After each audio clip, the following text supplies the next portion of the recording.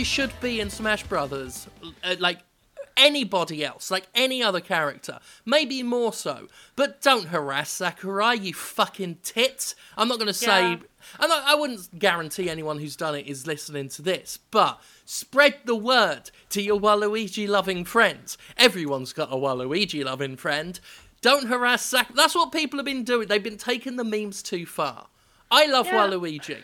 He is brilliant. I never used to, but as I've gotten older and more miserable, I've appreciated the subtle wonders of Waluigi. When I was a kid, I didn't. I thought it was too lazy. I thought it was like Tom and Jerry Kids, but for video game characters. But then I've come to appreciate what he represents in an industry beset by turmoil. And I'm very into him. And I want him to be in Smash. And I think he should be a main villain in a video game already. But I'm not going to bother Sakurai so much to the point where he probably won't ever want to touch Waluigi again. Which is a horrible position to be in, because all I want to do is touch Waluigi. Yeah, like, this is just, like, pretty good general life advice. Like, hey, if someone's making a piece of art, you can politely say, hey, I would love it if such and such a thing was included. However, if they don't include that thing, don't harass them. It's their bit of art, not yours. I speak from experience as well, and I'm sure both you two do as well, the last thing to make you want to do a thing is people demanding and pestering and proper harassing you, trying to make you do the thing. If anything, it makes you never want to do the thing. Exactly. Yeah. So, like, here's the good example of why you shouldn't harass him over the Waluigi thing. I'm very upset that Snake's butt is gone in Smash Bros. Ultimate, but you don't see me harassing Sakurai about that, because I trust his creative vision, even if I may be personally sad about it. I trust that it is his work of art, and he can give Snake as flat a butt as he wants. Yeah, and we can criticise that butt harshly if need be. We can dig deep into that butt and find everything wrong with it. You know, my favourite single-player series is about to go fucking multiplayer. Yeah, that's true. You don't see me giving shit to Bethesda. And for everything they did to Zhong He, not once did I ever, like, directly bother anybody at Tecmo Koei about it. I bothered all of my viewers about it. There's a very simple phrase that a lot of people would do well to familiarise themselves with. Well, okay, this isn't going to be for me. And that's all you have to say. You can, of course, express disappointment and maybe tell the devs, hey, I really would have loved it if this was in, or... Yeah. But, you know... I mean, hell, get angry about it if it's genuinely shitty. But don't target people and harass them. Even coming from the other side, like, the way you phrase things can really irritate in small ways. Like, if someone says to me, are you going to make an X song? I'm usually like, yeah, cool. But when it's, say, for example... Where is your X song? Yeah, or literally they'll just type, Pokemon song when? Yeah. I'm like, never. Yeah, when I get those, I'm like, don't expect me to put in effort for your entertainment if you won't even put in effort to type request a sentence. something nicely. Just, it's so demanding. To have the mental energy and free time and headspace to get that angry over games these days. God, yeah. I wish I had that much time and brain power available to me to just, like, waste it all on getting angry about games. I do get that angry about games. I get that. Then I get angry about everything. For that. I get that angry about Snake's butt, but that's butt things.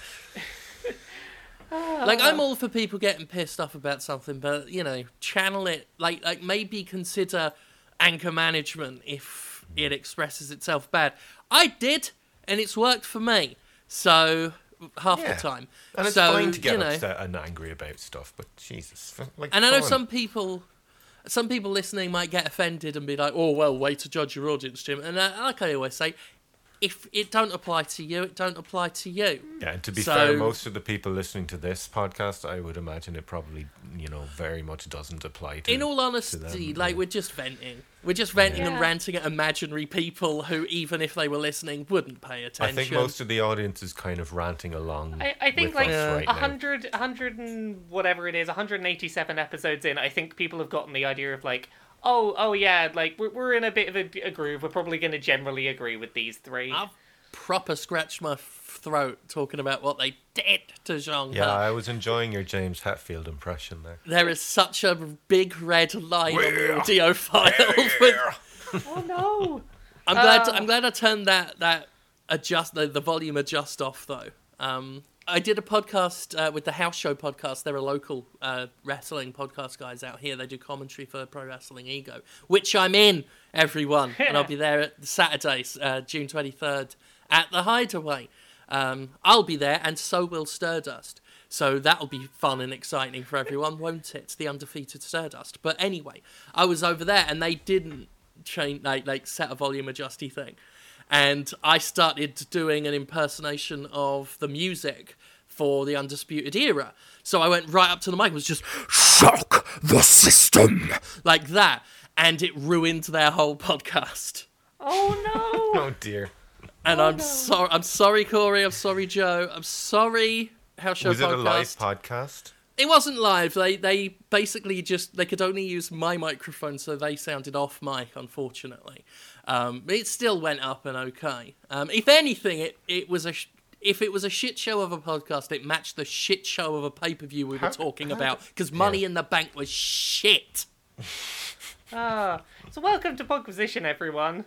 I can't believe what they did to the wrestlers. Made them all wear green because it was a Money in the Bank green pay-per-view. I'm like, you already make them act the same. You script all their promos so they all sound the same. Now you're making them all dress the same. And I'm like, why the fuck? Why the effing fuck should I give a shit about any of these characters now? They're all wearing the same uniform. They're all nondescript sign pointers and briefcase lookers. There was a promo where they were all on different sized ladders, and I'm like, imagine in character asking Kevin Owens to get up a fucking ladder and stand there for marketing purposes. He'd say, no, I don't want to do that. I can't do the voice. And he wouldn't do it. Much less Braun Strowman. I'll stand up there. No, it wouldn't happen. Ember Moon's whole entrance was green for no reason other than for the wrestlers to advertise a show we are already watching. So how are you doing today, Okay, Gav? Good. I'm actually just like now imagining James Hetfield singing songs about like Mario and Waluigi and hey, it's Mario. Oh man, he should play Dragon Con. So I had a good video gaming week this week because and this is I'm gonna get out my big good at video games cred here. Please do. I've spoken enough for the whole podcast now. I got a victory royale in Battle Royale in the Fortnite. Congratulations! I did the best of the people in the Fortnite. I'm so proud. That's awesome. I saw your post on Twitter. I came close, no cigar yet, but that's wonderful. So I've played 27 matches since it came out on Switch, and of those 27, there's been like probably 4 or 5 where I got down to like the last 2 or 3 people, and this one match at the end I was very lucky. I found an item that let me pretend to be a bush, and then I just like hid amongst some other bushes while the final player walked past me, and I shot them in the head, and I was like, "Yay, go me!" So I'll say. Like, I've been playing Fortnite since it came on Switch, and I have gotten into it hard. Yeah, same. I really liked that 50 vs 50 mode they had. It was really fun. They've taken it out now, but hopefully they stick it back in, because that was great, and I was racking up kills in that one. One, and I was recording at the time for Gimpression, so I'm going to look good at Fortnite, so I'm really pleased about that. I will say, like... Sorry. Oh yeah, go on. I was just going to say, like, I played it this weekend. Saturday night was the best night of entertainment I ever had. Doctor Strange, NXT TakeOver Chicago. I got Silent Hill 2 streaming through PlayStation Now, almost perfect, and played a whole bunch of Fortnite. And I got down to number 2 in solo. And it was like only my second proper go. And so I was really excited and thrilled. Because you start off playing it really chill, because you don't expect to win. But once you get down to top 10, suddenly there are stakes. Oh god. When it was just me and the other person in the tiny circle, my heart, I could feel it beating out of my chest. Yeah, it's been a long time since hands shook when playing a game. But when I was desperately trying to go up against this other person with a grenade launcher, and they were just a better shot, no bones about it. But I was desperately trying to... If I just needed to hit them with one, and it would have been over. And when it was done, my hands were like shooken. I was also just blasted that night as well, so that played into it some. But I was like, wow, that it's a good fucking game. It's a That's good fucking game. It's isn't a it? good fucking port as well. Like, that is a Yes. well-made port. It runs better on the Switch than PlayerUnknown's Battlegrounds does on the Xbox. Yes, it does. it's- I like playing it in handheld mode a lot. Yeah, same. That has been my preference. I've been really digging it in handheld, but like, I think I finally get Fortnite and why it's such a fucking big deal and why people love it. Same. Yeah. Like, same. I am finally at the point where I'm like, I could see myself streaming a game of Fortnite. I could see myself doing that. Yeah, and you know, for the things I'm often concerned with, I don't dislike that business model. It's free to play, which is always a good start, and it's direct purchase, so I'm fine with that. The main thing that's been like incentivizing me, and I might drop some money on Fortnite just to do this, is it randomly assigns a lot of attributes of your character, and I would like to be able to just play as a female character every time, so I might spend some money to get a female character skin. Yeah, I mean, yeah, there are definite. There's like manipulation at play. Oh, yeah. And I've always said that's the entry fee for a pay to win. Not pay to win, sorry, free to play. It's absolutely not pay to win. That's the glory of it. You know, that's what you trade for a price, or you used to before $60 games started. So yeah, they have, you know, the items that are available for sale are like on a rotation, so that keeps you logging in all the time to look at the new stuff. And yeah, you know, if you want control over how the character looks, you need to get some sort of skin. Yeah. But, you know, you're not digging through fucking boxes trying to find randomized bits of a costume. You know what Fortnite has ended up doing this past week? It's replaced the Binding of Isaac as my, I just kind of want to jump in and play something that I know the gameplay loop of and can just enjoy from that perspective. It's really scratching that Binding of Isaac itch for me, and I don't know why. Yeah, it's got that, you know, you can always just jump in and the experience will be a bit different. Yeah. You'll have a different range of which is funny because, you know, Fortnite is pretty simple. You know, let's do Battle Royale and throw in some very simple Minecrafty shit. You know, bare basic bones Minecrafty shit. And it works. It works. And because there are so many players across the map, it is always a little bit of a different ride each time, even though you're often doing the same stuff. It's so much more fun than PUBG. Yeah, I used to like PUBG more because I played Fortnite a bit. But now Same. I'm like, no, there's a reason why this one... Yeah, I was on board with PUBG because I didn't get on well with the crafting mechanics in Fortnite, and I felt like because I couldn't get on with those, I was being left behind a bit. Right, same deal, yeah. And then once I sort of got the grips of, like, basic crafting, and just enough to do the basics if I needed to, I was like, oh, yeah, now that that's out the way, this takes itself a lot less seriously and lets itself be a bit more fun than PUBG. Yeah. And I also think that the weapon distribution is good enough. Oh, yeah. And the combat, just easy to get to grips with enough, that it rewards you a lot more, or certainly makes you more emboldened to not just hide in a bathroom all the time. Yeah. Like, I find, and I'm always a cautious player, and I still get to the final furlongs of Fortnite mostly through cowardice, and knowing when to pick a fight. I'll usually get one kill, maybe two at most, before the confrontation that kills me or that wins the game. Right, I might kill one or two people if they stumble upon me and I'm forced to defend myself. Yeah, but I'm not constantly bunkered down. No. I always feel like I'm pushing forward, which I didn't feel like I was doing in PUBG a lot. Yeah. You know what we need to do at some point, Jim? I don't know if we've got each other as Switch friends, but we need to try playing duos at some point. Yes, that would be fun. Yes. That'd be really fun. We should try that. But yeah, Fortnite is a lot of fun. Really into it. Over the past week of playing it, I have gone from hide and seek champion that always dies right at the end because I hid until the end. Whereas now I'll It's drop a legitimate strategy. It is a legitimate strategy. Like, I'll drop into somewhere populated at the start, try and grab a few nice guns, run away and hide for a second, hop from, like, small hut to small hut, trying to, like, be like, is there anything in here? Is there good items? Can I hide in here for a second? And then do some fighting at the end when it's like, oh, okay, there's not too many people now. Maybe I'll fight. It's working out all right for me. Eventually you have to. Yeah. But, this is the only game where I've ever used sniper rifles. Same. It's the only game where I use the full range of weapons. I never even tried in other games. But here, I'm actually dropping people. I don't know what it is about this game, but like I'm the same as you. I usually will pick like an assault rifle or something that does like quick rounds of bullets I can spray and nothing else. But now I find myself going like, I want to have one assault rifle and one shotgun and a sniper ideally. Yeah. And I'm using all of them. I was the same way. Always a mid-range combatant with like an assault rifle. Yeah.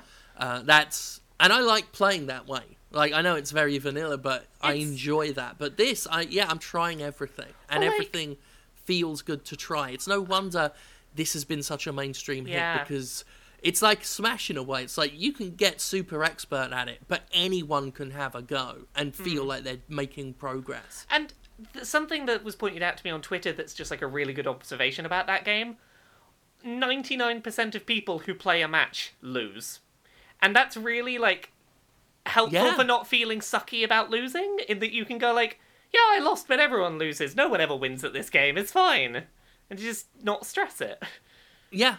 And I think the visuals help as well, because PUBG takes itself so much more seriously, at least artistically. And that just feels a bit more life and death. Whereas this, it's fun cartoons with everyone hopping about and building wacky things. It feels more encouraging. Yeah. So with that bit of Fortnite out the way, we finally got on the cultural bandwagon. Yes, Gavin, because we're so old, and it's taken us this long to know what to get Fortnite. I played it before, but it wasn't until it was on the Switch and I could play it in bed easily while listening to a podcast. I was like, I get it now. We're down with the memes. The cat said, "Can I has a cheeseburger?"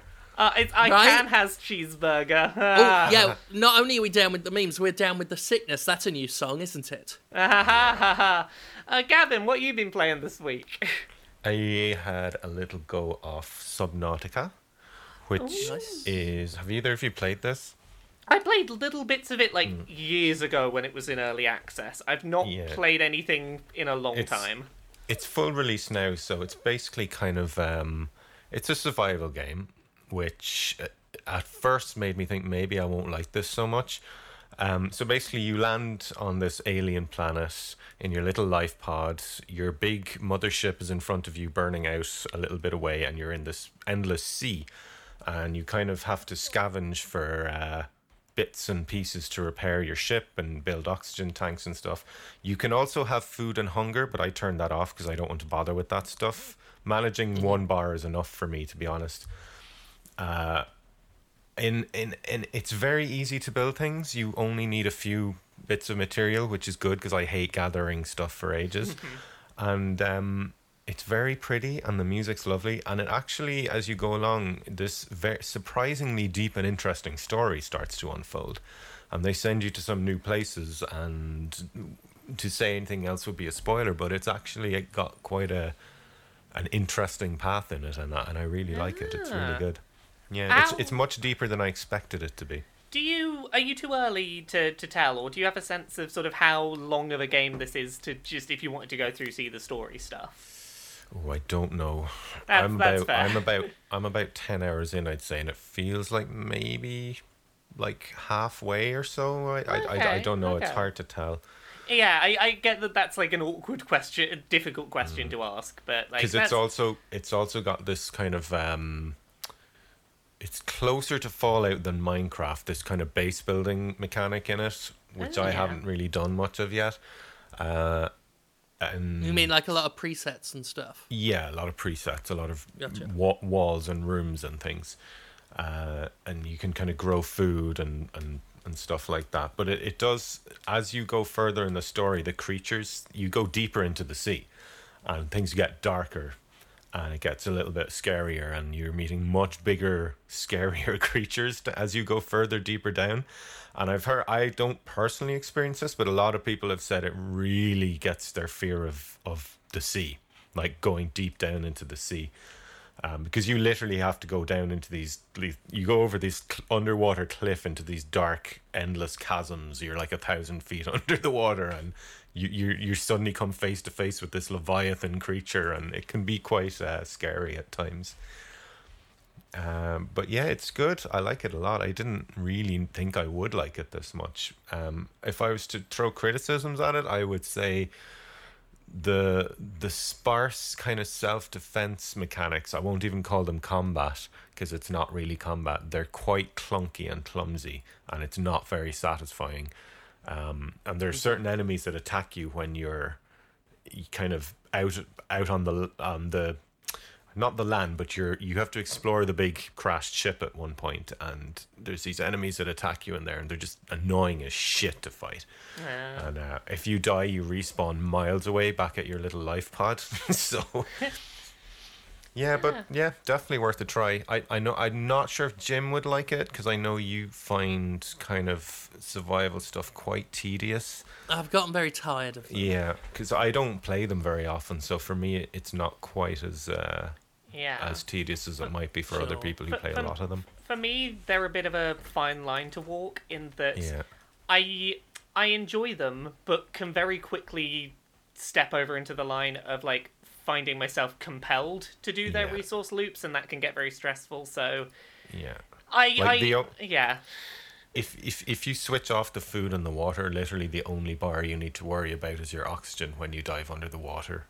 And you can kind of expand that over time. So okay, with that in mind, I might give it a go, because I find like when there's multiple bars to manage, I find myself getting uncomfortably compelled to keep playing in a way where I'm not enjoying myself. I'm just doing it because it's the gameplay loop that I'm meant to do. But you also might find yourself compelled to keep them on. That's the thing, because it is a choice. Well, I might give it a look out with those turned off, because I would rather not get obsessive about playing stuff like this. For me, it felt like what I was kind of hoping No Man's Sky would be like. You know. Okay, that's a good sell for me. I'll check it out. Not quite as like, I think we all expected a lot more from No Man's Sky originally when we first saw it. But by the time the No Man's Sky launched, I would say Subnautica is kind of what I was expecting from it at that point. What other things have people played this week? You played anything else, Jim? Yeah, but first of all, I've got to say, what? PUBG. You know PUBG? Yeah. We were talking about Fortnite, PUBG. Yeah. PUBG, very angry at Fortnite for copying them, suing them. I saw this news this morning. They're copying the Battle Pass! Yeah, they're stealing the Battle Pass. It's like, That's hey, here's the thing that lasts for about a month that you can pay some money for, and it will unlock additional cosmetic items, and it's themed around a certain thing each month. It's definitely not the Battle Pass. Yeah, their Event Pass. It's not even a good name. Their Event Pass. I mean, Paladins has copied it as well, at least from what I can tell. Yeah, but Paladins isn't shouting at Fortnite and saying, Fortnite, you're stealing things from me. Exactly. No one's giving Paladins shit. I mean, they gave it some shit because of Overwatch, because how dare you be similar to Overwatch, but well, to be fair, they did actively steal some art from Overwatch. Did they? Yeah, there were some bits of stolen background art used. I didn't know that. I believe so. Let me double check this is a thing. I'm pretty sure it was Paladins, but yeah, continue. What is this, Limbo of the Lost? I hope that ethically, because of the way they believe about these battle royale things, I hope PUBG are paying Koshun to cameo royalties on everything they do. Nice. Yeah. Because, they should. He was the one who invented it. Exactly. That's the thing. They didn't invent shit. But there you go. That's funny. But speaking of Paladins, I've been playing that as well. That's another one that I've been playing a lot more of now that it's on Switch. So I've been playing it on Switch. It's fun. It's another one I'm really liking playing handheld. It's very good to just casually play off to the side. Sorry to very quickly interrupt you. I have looked up this thing. Yes, I can definitely find one piece of promo art for Paladins, used a piece of official art of the Lijiang Tower from Overwatch in the background. Oh my god. Yeah, I knew it wasn't a thing I'd made up out of nowhere. Like, they either steal or just, like, trace over Overwatch art. Oh my god. Yeah. Paladimbo of the Lost. That's what that is. Fucking, I got a copy of Limbo of the Lost on my desk. I've still yet to play it, but I've been wanting to do a Jimquisition on it like forever because it's one of my favourite things in the world. For those listening who don't know what Limbo of the Lost is, I'm holding it right now in my hand, just grinning. It was called by JustAdventure.com a Grade A adventure. It had stolen so much art from other games. And this actually released so much art from other games, including, I think it was Oblivion, certainly some Elder Scrolls stuff, maybe some Diablo in there, lots of RPGs. For a really bizarre point-and-click adventure game with some of the most amazing voice acting and a song at the end that I would recommend people look up. Amazing. I mean, at least Paladins is a good game, and they only used it in concept art. But even so, I mean, especially when you're going to get compared to Overwatch anyway, you're not helping your case, you cheeky fucking... Yeah. You cheeky fucking thieves. I want to check. I want to check Paladins out purely because I've heard it's kind of like Overwatch and it's on the Switch, and I'm like, I can dig that. I'd probably pick it up at the end of the month, I reckon.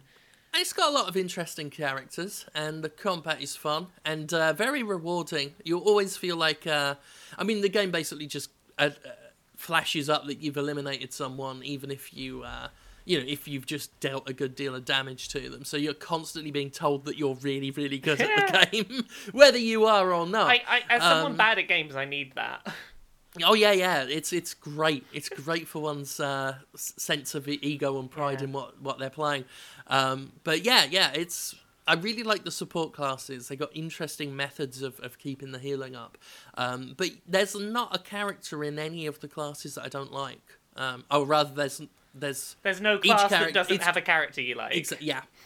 There's every class has something I can happily play, and they all play fun enough. So it's good on the Switch. It's good enough that if it didn't have things like loot boxy shit in it, I'd have probably plunked some money down. So some extra money down on it. But it's currently, you pay to get it at the moment, but a few months from now it's going to be free to play, I think is the deal with that game. This is the thing, they did the same on PC, where it's like, it's the Founders Pack, come in early, like play it before anyone else, and pay us some money and we'll give you some items, and if you're willing to just wait a bit, you can have it for free. Yeah, I was hesitant to go in on the Founders Pack, but I wanted to test it out and look into potential. I'm not gonna lie. While we've been recording this, I saw Paladins on your played list. I was like, I'll just drop them an email, see if I can get a code for that. Yeah, I do want to check it out. I've heard like really good things about its performance. Like apparently it keeps a solid 60 frames a second in docked mode, which is nice. Yeah, so far it runs super smooth. It's really good. It's as good as Fortnite in terms of the port job, and the frame rate is like I've been mostly playing it in handheld, of course, but on there, you're hit in the face with the frame rate. It feels so good to play it on a small screen at that rate. I'm so very nicely excited. done. We're starting to get online focused games with good ports on Switch. Yeah, that's a weird world to live in. Right now, the Switch is doing better than the poor PC on all of the fronts, at least in terms of getting reliable experiences and not being completely filled with shit. Switch is currently the main thing I'm playing multiplayer games on at the second. Weird, isn't it? But I'm the same way between Fortnite world. and Paladins. I'm playing multiplayer all day long, just on a little handheld. It's wacky, but I'm okay with it. Yeah. We mentioned PUBG before. A bit of news that I just wanted to throw out there that I thought was like kind of hilarious to me about them. So about 2 months ago, they gave you the ability to select maps, so you can be like, I only want to go on this map, or I don't want to go on this map, and that sort of thing. 2 months later, they've taken it out. Because they're introducing a third map to the game, and they're like, oh no, if we let people choose what map they want to go on, there won't be enough people to go around all 3 maps, so we won't be able to do matchmaking. So you got to play random maps that you don't choose again, because there's not enough for matchmaking. Cool. Yeah, so they gave people a really good feature and then took it away because there weren't enough people playing to sustain the feature. Oh dear. Oh dear, oh dear. Yeah, we played anything else this week? I could go 3 for 3 on Switch games Go that have allowed on. me to be late to the party. It's like, welcome to the Switch, Richter. It is Hollow Knight. I was waiting specifically for the Switch version of that before digging in. I haven't tried it yet, but I downloaded it on Switch, and I was doing the same. I was waiting for the Switch port. Yeah, it's fucking good. It's fucking good. Can't complain there. Platformer. It's got a Dark Souls death and recovery mechanic, and a few.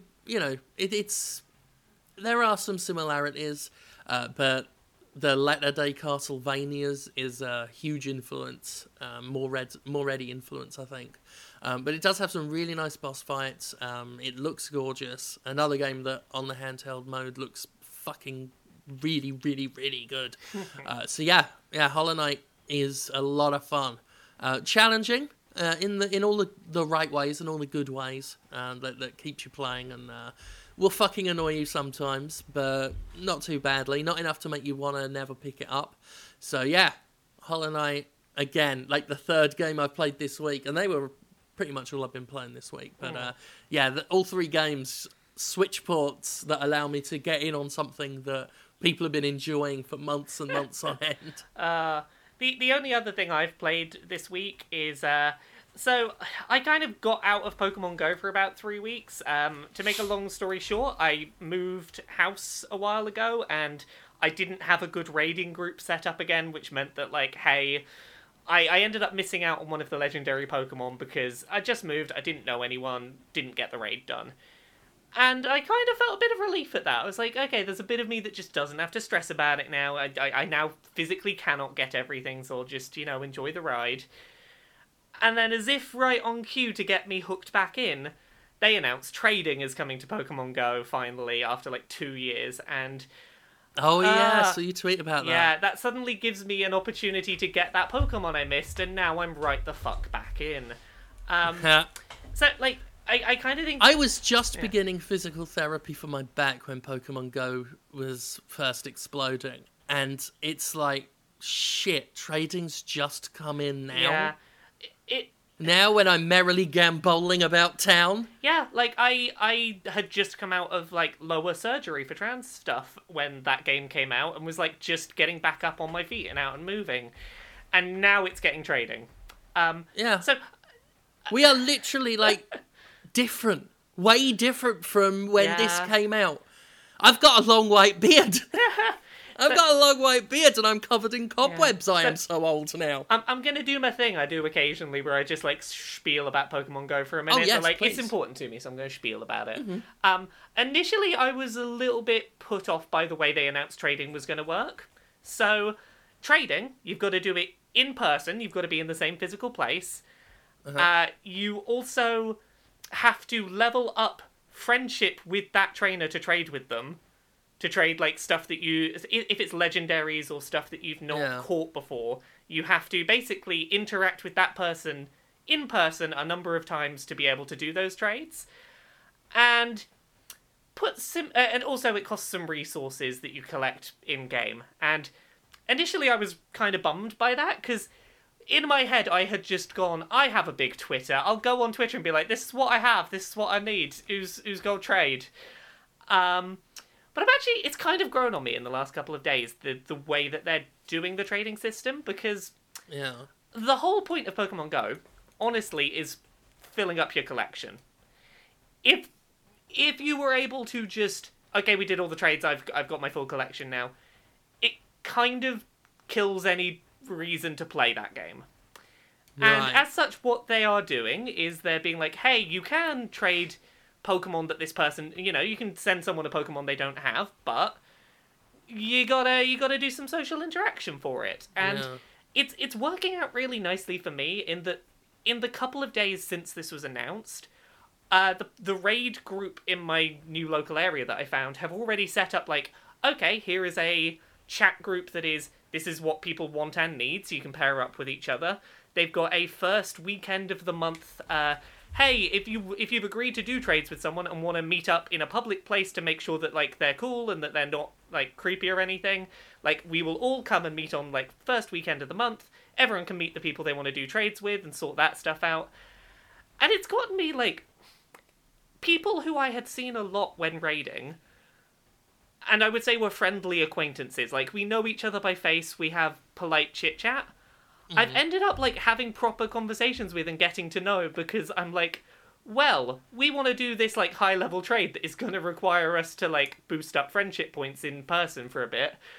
Might as well get to know each other. And I've made a couple of new friends this week doing that, and it's been really nice. So I was really put off by it, but it's kind of grown on me as a thing that's like, yeah, you can do those trades finally, but you're gonna have to be sociable to do it.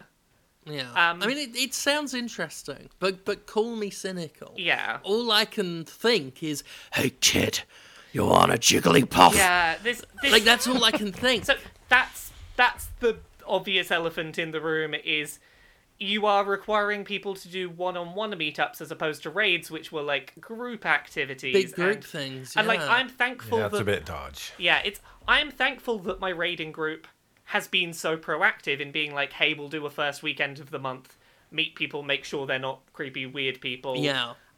Before you commit to, like, you know, befriending people.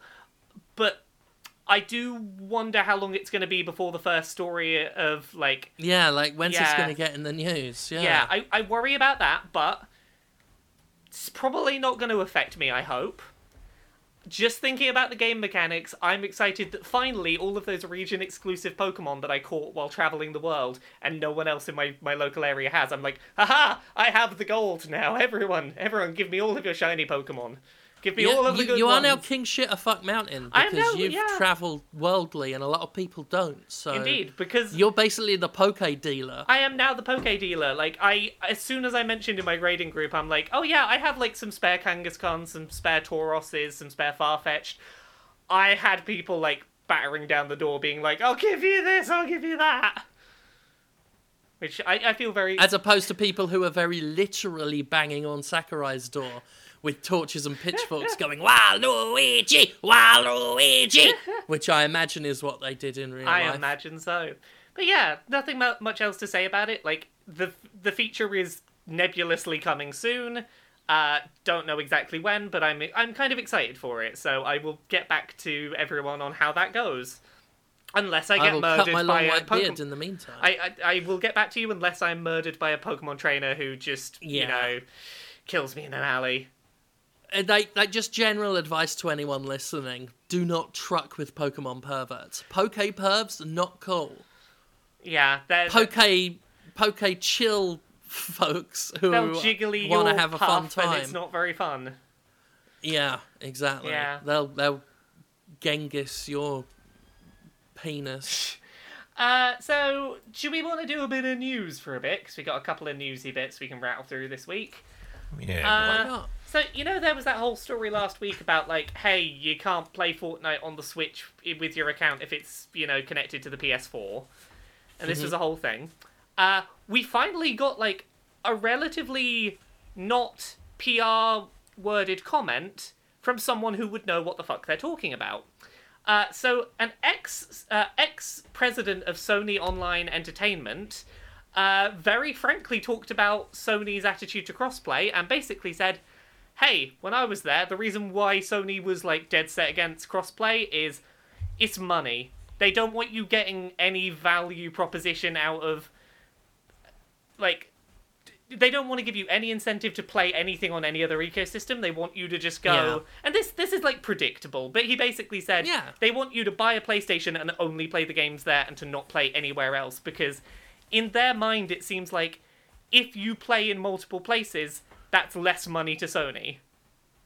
Yeah, it's zero-sum thinking. Yeah. And it falls in line with...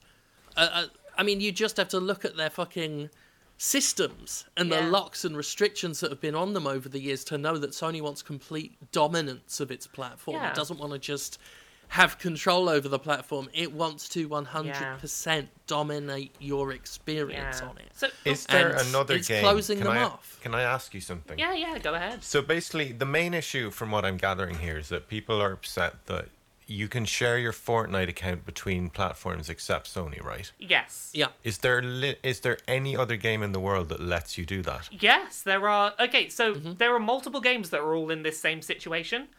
Rocket League. You can play with people on any platform, except if you're on PS4, you can't play with Xbox One or Switch. But Xbox One and Switch can play together. They can play with PC can play with PS4. Yeah. It's just Sony doesn't want to play ball. Minecraft is the same. You can have cross-play between all the platforms other than the PS4. There's a bunch of examples like this where it is... The reason this blew up But because... Am I wrong in thinking some of the controversy is that you can't take all your kind of gear and items from your PC, say, onto... And the thing is, you know, Uplay, I can bring my Uplay account across multiple platforms. That's fine. Okay. The issue... So there are exceptions, but the reason this blew up is because a lot of people play Fortnite, and then a lot of people playing it on PS4 wanted to try it on Switch and found out they couldn't. Can you transfer saves, actually, on Uplay? Say if I've got, like, 20 hours on a Splinter Cell, say, on PC, can I then load up those saves on a PS4? I doubt it. No, I doubt it because of infinite Probably architecture, not saves. but... Yeah, like... But certainly, like, the rewards and stuff are bound to the Uplay account, I believe, not the game. Yeah, but they would be, yeah. The sort of thing that, like, bugged people about this particular example is just the fact that... if you put money into Fortnite on PC and wanted to switch to Switch, you could do so totally fine. Bring over all your progress, all your items, everything that you've paid for carries over. The fact that Sony is just arbitrarily like, no, you played it on PS4 just once, you don't get to choose where you bring your stuff anymore. And it's compounded by the fact you can't transfer it even if you unlink your account from the PS4. It's forever if you tainted. Detach it. Yeah, it's basically been poisoned by PlayStation. You don't have the option to say, okay, I will stop playing on PS4 so that I can play on Switch. Whereas, like, and on top of that, they're not warned. Yeah. You're not warned that'll happen, and Sony's attitude has just been fucking shit. Which is why I was glad to hear this, like, frankly, quite open comment of, like, yeah, no, they just don't want to let you. They want control. The other thing that they did say in this Twitter exchange was keep making a point of saying this to Sony because Sony will change this if you don't shut up about it. Oh, Justin's been taking that to heart. Every single time PlayStation tweets something, he will spin the tweet around to make it about Fortnite. And he's been doing that all week. Like, this is an ex-Sony boss that was like, yeah, just keep bugging them. Like, that's the only way you're going to get this to change. Yeah. And bug a corporation, not an individual. Yes. There's your difference between the Waluigi stuff and the Fortnite thing. Other bits of news. Assassin's Creed Origins is hiring primarily Greek voice actors, which is like a nice little thing. Well, I mean, it's primarily Greek set of characters, so it would make sense. Not having too many American people like put on fake Greek accents. That's nice. Yeah. That's always nice. I mean, it should make sense, but then, you know, the amount of films set in Egypt where it's all like pasty British guys. Exactly. You know, it shouldn't be dramatic. This only makes logistical sense. Yeah, exactly. Except in the context of the bloody culture we have. Yeah. But, you know, it's sensible and right. It's just a nice bit of positive news this week. Yeah. I mean, obviously, I want to rub it in Ubisoft's face again that they kept saying it's too hard to do this stuff. And now when it's, you know, when they can get publicity of it, it's suddenly not hard anymore. But it is good that it's doing it. At least that when it's in corporate's cynical interest to do something culturally, it's usually a sign that that's, you know, making progress, that cultural element that they're seizing upon. So it's still good, even if it is, you know, at least I think it's a bit cynical, and especially from Ubisoft. I agree with you, but I'm still happy it's happening. And that's it, yeah. Other bits of Ubisoft news this week. Beyond Good and Evil 2 is getting a beta in late 2019. That game's... we won't see that forever. Yeah, that game's a fucking long way off still. Trading will be in Pokemon Go before we see Beyond Good and Evil 2. I reckon battling will be in Pokemon Go before fucking Beyond Good and Evil 2 happens. Star Citizen might be, that's never fucking coming out. I promise you that's never fucking coming out. Like it'll be fully finished, fully furbished on all the systems, including Switch. all I will say here is that game ain't never coming out. So, yeah. Oh, Star Citizen. What was the news this week that they're selling like a $23,000 pack for it or something? That's news every week, isn't Yeah. it? There's always some exorbitant tens of thousands of dollar item for sale. People always ask me to do a Jimquisition on it, and I've always said like it's outside of my realm of expertise in terms of genre and game and everything. So I didn't really look into it too much at the beginning. But now it's years and years of intricate and legal shit to put. And not just Star Citizen, the other companies surrounding it, the ones that have, threatened it, the individuals who have wanted to sue it. It's so much that I'd have to take at least a month off just for the research bit. If you ever do decide to do the Star Citizen one, I can send you some things that might be of interest. Yeah, maybe. Yeah. I'm not disinterested in doing it. It's just, but oh right my now, god, there's the just work. so much else. Yeah, it's why I've not done anything on it. Is just, oh my god, the work involved in this. The most honest episode I could do about it would. Overwhelming. Yeah, it really. It's so intricate and political and just full of what the fuck. And the most honest video I would do if I tried to do it now would be me just looking at it all and just saying, what the fuck? Yeah. Roll credits. So other bits of news we had, Call of Duty Black Ops 4. You won't be able to buy the bits of DLC individually if you just want one of the bits. Nope, you gotta buy them all. Go fuck off. Gotta buy them all. They can go fuck an egg. They can fuck an egg and wash themselves with the shell. I was already not buying this one because they took the campaign out and replaced it with a fucking Battle Royale mode. And you know what? I'm alright playing Fortnite and Paladins. Wonder, is this a result of the dwindling player base? Because if they do this, it means they don't have different people with different sets of DLC in tiny little lobbies. Funnily enough, Red Letter Media did a video not long ago because the Solo film didn't do as hot as the others in terms of making money. And they pitched as a joke, only focusing on hardcore Star Wars fans and selling the movies as limited deluxe editions and charging thousands of dollars to go and watch it to make more money off a smaller user base. First of all, I thought, well, that's cute that people covering films are only just now seeing shit that we've been seeing for years and years. But then as I think about it, it's like, it does almost look like that's what the Call of Duty series is doing, whether or not it's motivated by a dwindling player base or not. It looks like they're just trying to squeeze blood from a stone. Yeah, that's... The more I hear about Black Ops 4, the more I'm just like, it's not the Call of Duty for me. Which is a shame, because I used to pick them up annually and always enjoy them. Oh, same. This will be the first one I don't buy and play and do some coverage Same for me. And I understand why them. they're taking the single player out. It just means that it's, as we said at the start of the show, it but, just means it's not for me anymore. It just means the 20 or 30 people like us that, that's a deal breaker for, it's just not going to be for us. Yeah. Well, I mean, it started that way for me. It was like, clearly the multiplayer stopped being for me years ago. And clearly if they take the campaign out, that's what I've always been interested predominantly in. So yeah, not for me. But then this subsequent news is like, if the single player was in, it could still fuck itself now because I've gone from being disinterested to pretty just disgusted with it. Activision are going for everything on this. The multiple fucking editions, the season pass, the DLC tied to the season pass. They still want to, fuck around with loot boxes, microtransactions. Pay to win, it's what their multiplayer's become. Whole modes now held to ransom. They are basically compounding everything and trying to be the shittest example and trying to normalize some of the shittest business practices in the industry. Activision Blizzard can seriously go fuck itself.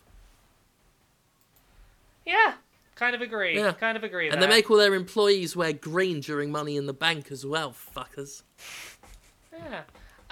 So we got a couple of questions to finish off this week's episode, if you're up for some questions. Yeah, people were asking for this lately. So. Yeah, so we will bring them back. We'll bring back a couple of questions. So, going to start with one from Kick Out of Brew.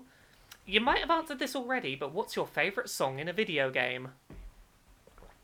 And I guess this could be either a piece of like just music track or a a song that's in a game. Well, at the end of Wasteland 2, I finished that game and there was this really good song came up in the credits. It's worth looking up. It's called Cries of a Dead World by Miracle of Sound. That sounds great already. It's really, that's music to my ears. Probably the greatest, not just greatest song, but greatest piece of music in not just video games, but in art. Like maybe ever. So I've got a couple of answers to this. The two that jump to mind for me are in the game To the Moon. Towards the end, there is a single piece of music with lyrics called "Everything's All Right," and it is like the emotional hit you in the heart gut punch of that game, and it's just beautiful track at just the perfect time. The other one that jumps to mind is Ellen Page's cover of Lost Cause in Beyond Two Souls. Say what you will about that game, I really loved her cover of that song, and I am like legitimately bummed out that there is no full-length cover of it, because it's really like my favourite version of that song. Cool. Yeah. Oh. Either of you got any game song thoughts? Yeah. You see, I could talk about music all day, but like Actual. orchestral or tunes, but actual songs, that's a thing. What should we... Well, there's certainly like the font song at the end of the first Mass Effect always comes to mind for me. The I one... think a lot of people like that one. There's a track in the Mass Effect 2 soundtrack that I think is called Suicide Mission. Oh, that's amazing. It's a fucking good track. Yeah, I mean that's not a song, but it is still one of the best fucking pieces ever in a video game. I think we can get away with it for this question, probably. The airport level in Max Payne 3, was it called Tears? I think the song was called, or maybe that was the name of the band. It was really, really well done. Ubisoft are good at it too. I think they always like when you're in Far Cry. Was it Far Cry 3 where you burn all the weed and there's that like dubstep kind of song playing? Yeah, I think so. Yeah, I think that was. And they had Judas Priest Turbo Lover and Watch Dogs 2 when you're doing the races. I thought that was really cool. Oh, that one was fucking good. Yeah. Yes. Oh, what's that track when you're climbing the missile at the beginning of Saints Row 4? It's Aerosmith. It's Aerosmith. Yeah. That was a good use of a track. Yeah. Alex was watching Armageddon the other day. That's ruined. That film's ruined now, thanks to that moment in Saints Row. When I think songs or any music, when people talk about game music, my brain always goes to Silent Hill. So I can't now get Room of Angel from Silent Hill 4 out my head. Oh, yeah. That was a very haunting, miserable song, but it's also very beautiful in its present. And I'm a big fan of piano as well. And its implementation in the game for a certain scene is really well done. Yeah. And so that's just predominantly on my head. There are better ones. I genuinely like Sonic Boom, the theme tune to Sonic Boom. Yeah, it's unironically kind of great, isn't it? It's so cheese, but oh my god! It's in that same fun. vein, the opening title track to Shadow the Hedgehog. Mwah. Oh god! I have to hand it to them this year when they showed the trailer to Metro. Is it Metro Exodus? Is the one? Yeah. And they had Massive Attack's Angel playing over that. That was a match made in heaven. Yeah. And it was they're using actual songs this year, not like gloomy cover versions of them. True. I liked the use of Four Rusted Horses, the Marilyn Manson song, in the commercials for Fear 3. Fear 3 was shit, and it didn't actually use the song. But or it might have. I don't think it did. But the commercial made it look good with that tune. It was really well put together. Andrew WK, the perfect match for Rage 2, it would seem. Oh, goodness. So, next question. I'm your turbo lover! Chantal Albion wants to ask, do any of you have a bizarre childhood memory you'd like to share? Just a weird childhood memory? Oh, fuck, not ones I'd like to share, I don't think. Lots of I've got a lot of weird childhood horrific, memories. traumatic ones, but not really. Exactly, I saw this question. I could think of one that was like a positive weird one for me, which was when I was like 6 in school, we were getting like a lesson about allergies, and we were being told basically like one of our classmates had a peanut allergy and all the various symptoms that happen. And I turned around to my teacher and told my teacher that I was allergic to yellow.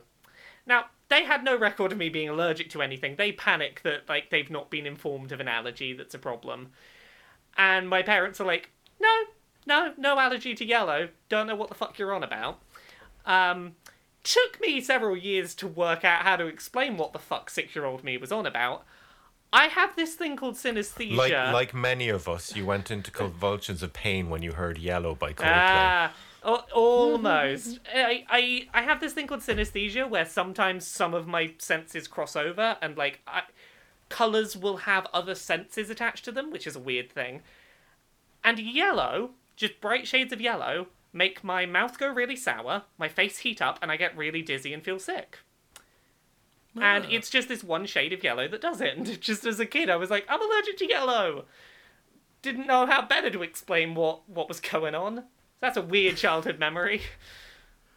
Fun. Yeah. I mean, but sort of. It's I mean, there was one time we Retroactively. took my brother's friend to this playground and he did a shit on the slide. Right, I was just You thinking can about imagine how this. that turned out.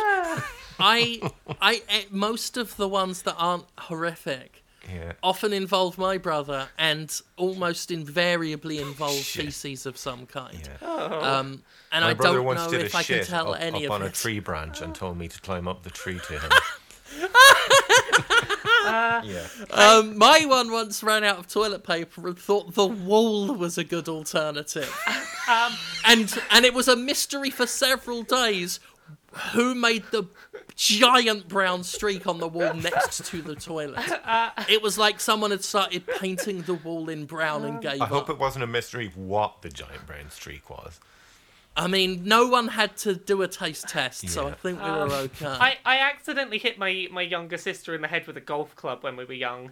My stepdad was trying to teach me how to do golf swings, and, like, my 4-year-old sister ran up behind me as I was swinging backwards, and I just hit her in the head with a golf club. Did she acquire synesthesia at this point as well, maybe? No, not that I'm aware of. She does have a nice little I can- forehead scar from that. I genuinely am trying to rack my brain for fun, weird childhood memories. And so much of it involves just shit and dead animals. I don't know why that's all I'm thinking of. The dead animal stories aren't even fun. It's literally, I saw a dead animal. I saw a hedgehog with its eyes out.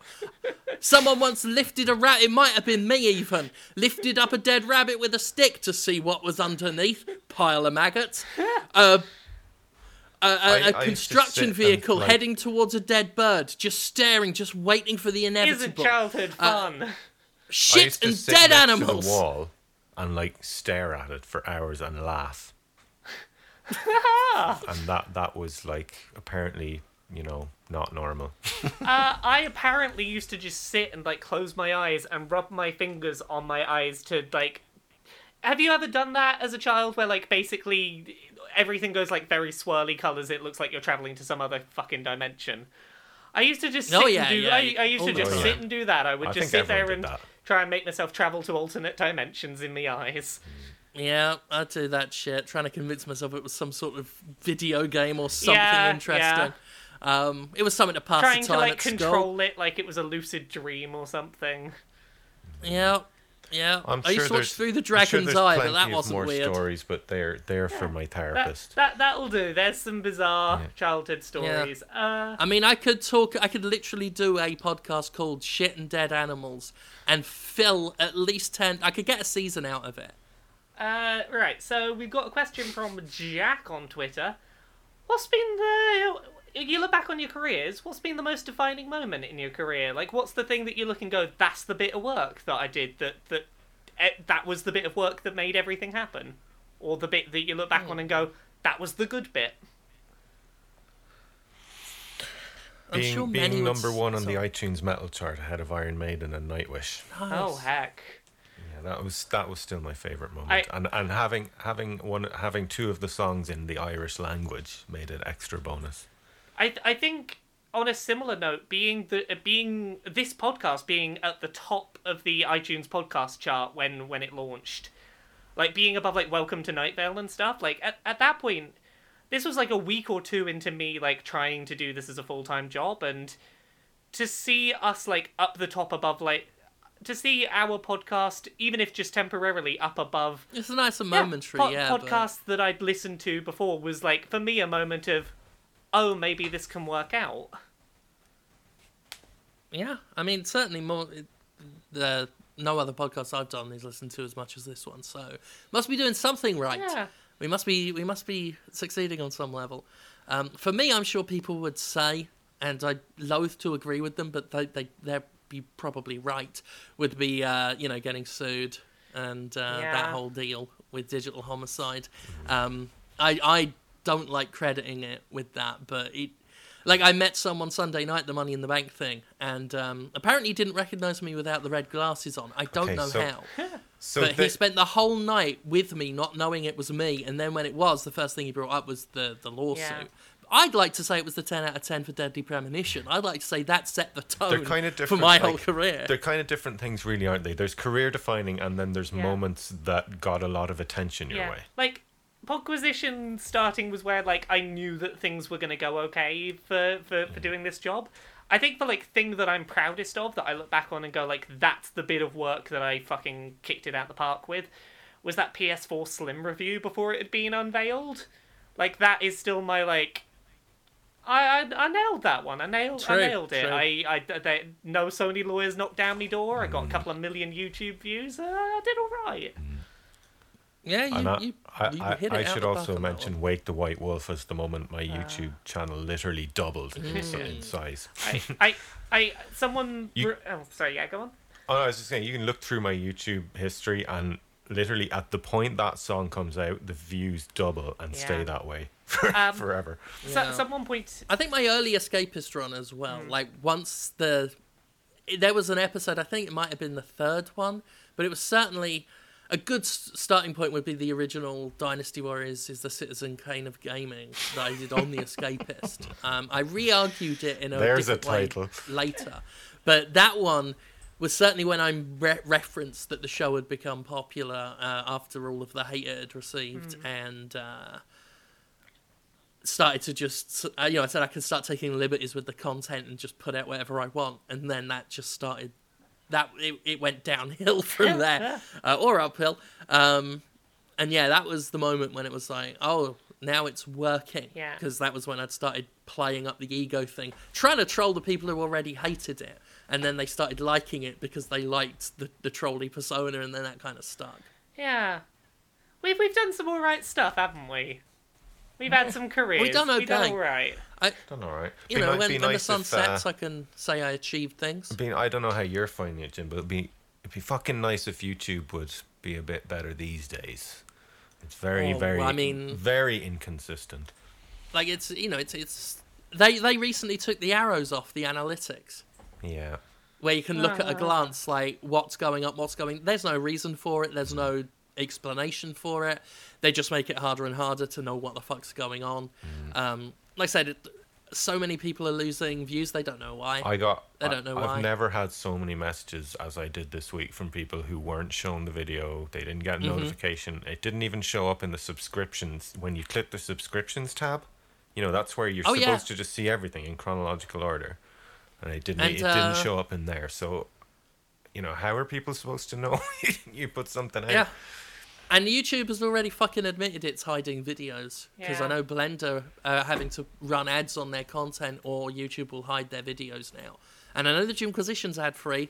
I understand there's not much incentive outside of, getting click-throughs to other stuff for YouTube actively pushing ad-free videos.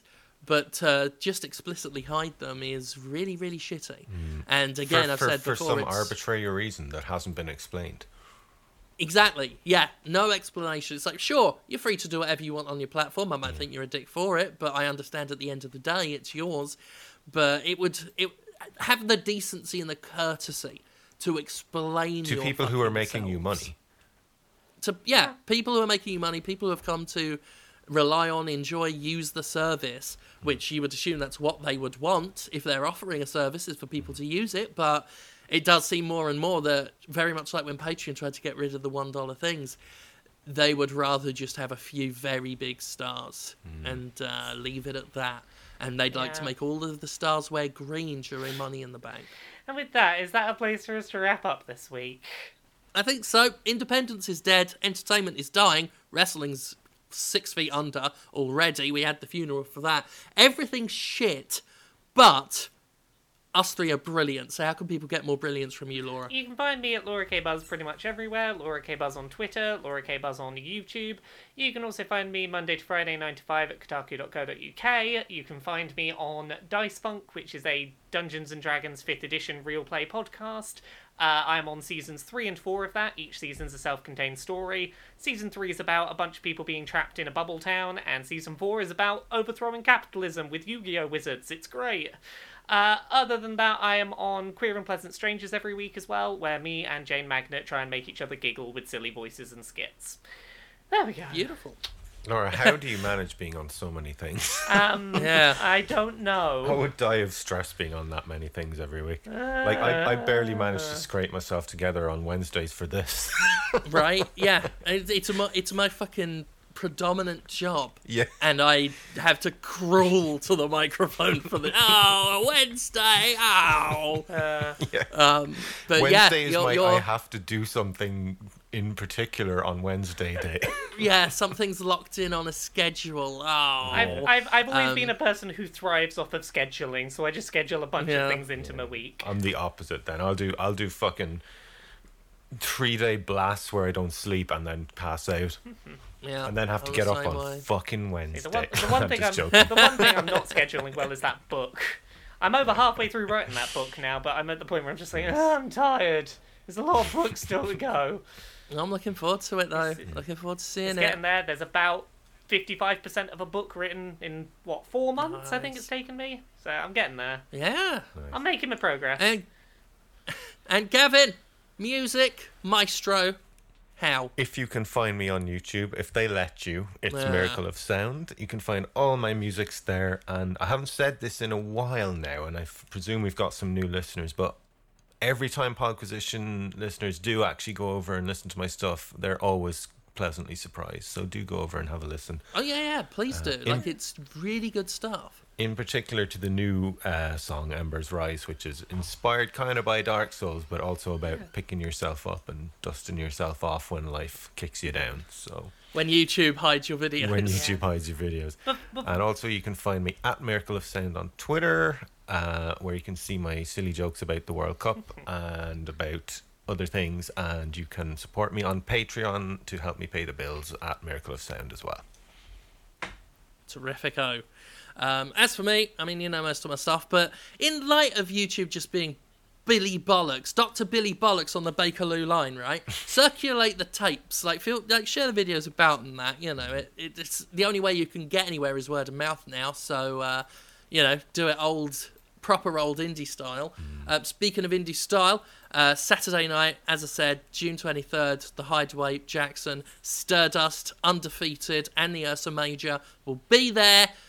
Hot off the heels of some of the best wrestling in the world and the most definitive and brilliant victory wrestling has ever seen. We'll be there Saturday night. And Saturday day, we'll be hanging around messing about at the Mississippi Comic Con over in, I forget, where they have the fucking fair. And near the Coliseum. You fucking know where it is if you're around here. But we'll be just dossing about Saturday. Nothing in particular to do. Maybe get a photo with the guy who was Boba Fett when Boba Fett's actor was busy. That was one of the early years. It's quite big now. It's got some good stars. Last year I met the Jason Voorhees a bit. They've had Ted DiBiase down. They got stuff, so that'd be good. I'll be out and about a lot Saturday if you want to look and point at me and gawp. And that'll be that. And I think that's it for everything. So we will see you next time. Thank you very much for listening. Thank you and bye-bye. Bye. Bye.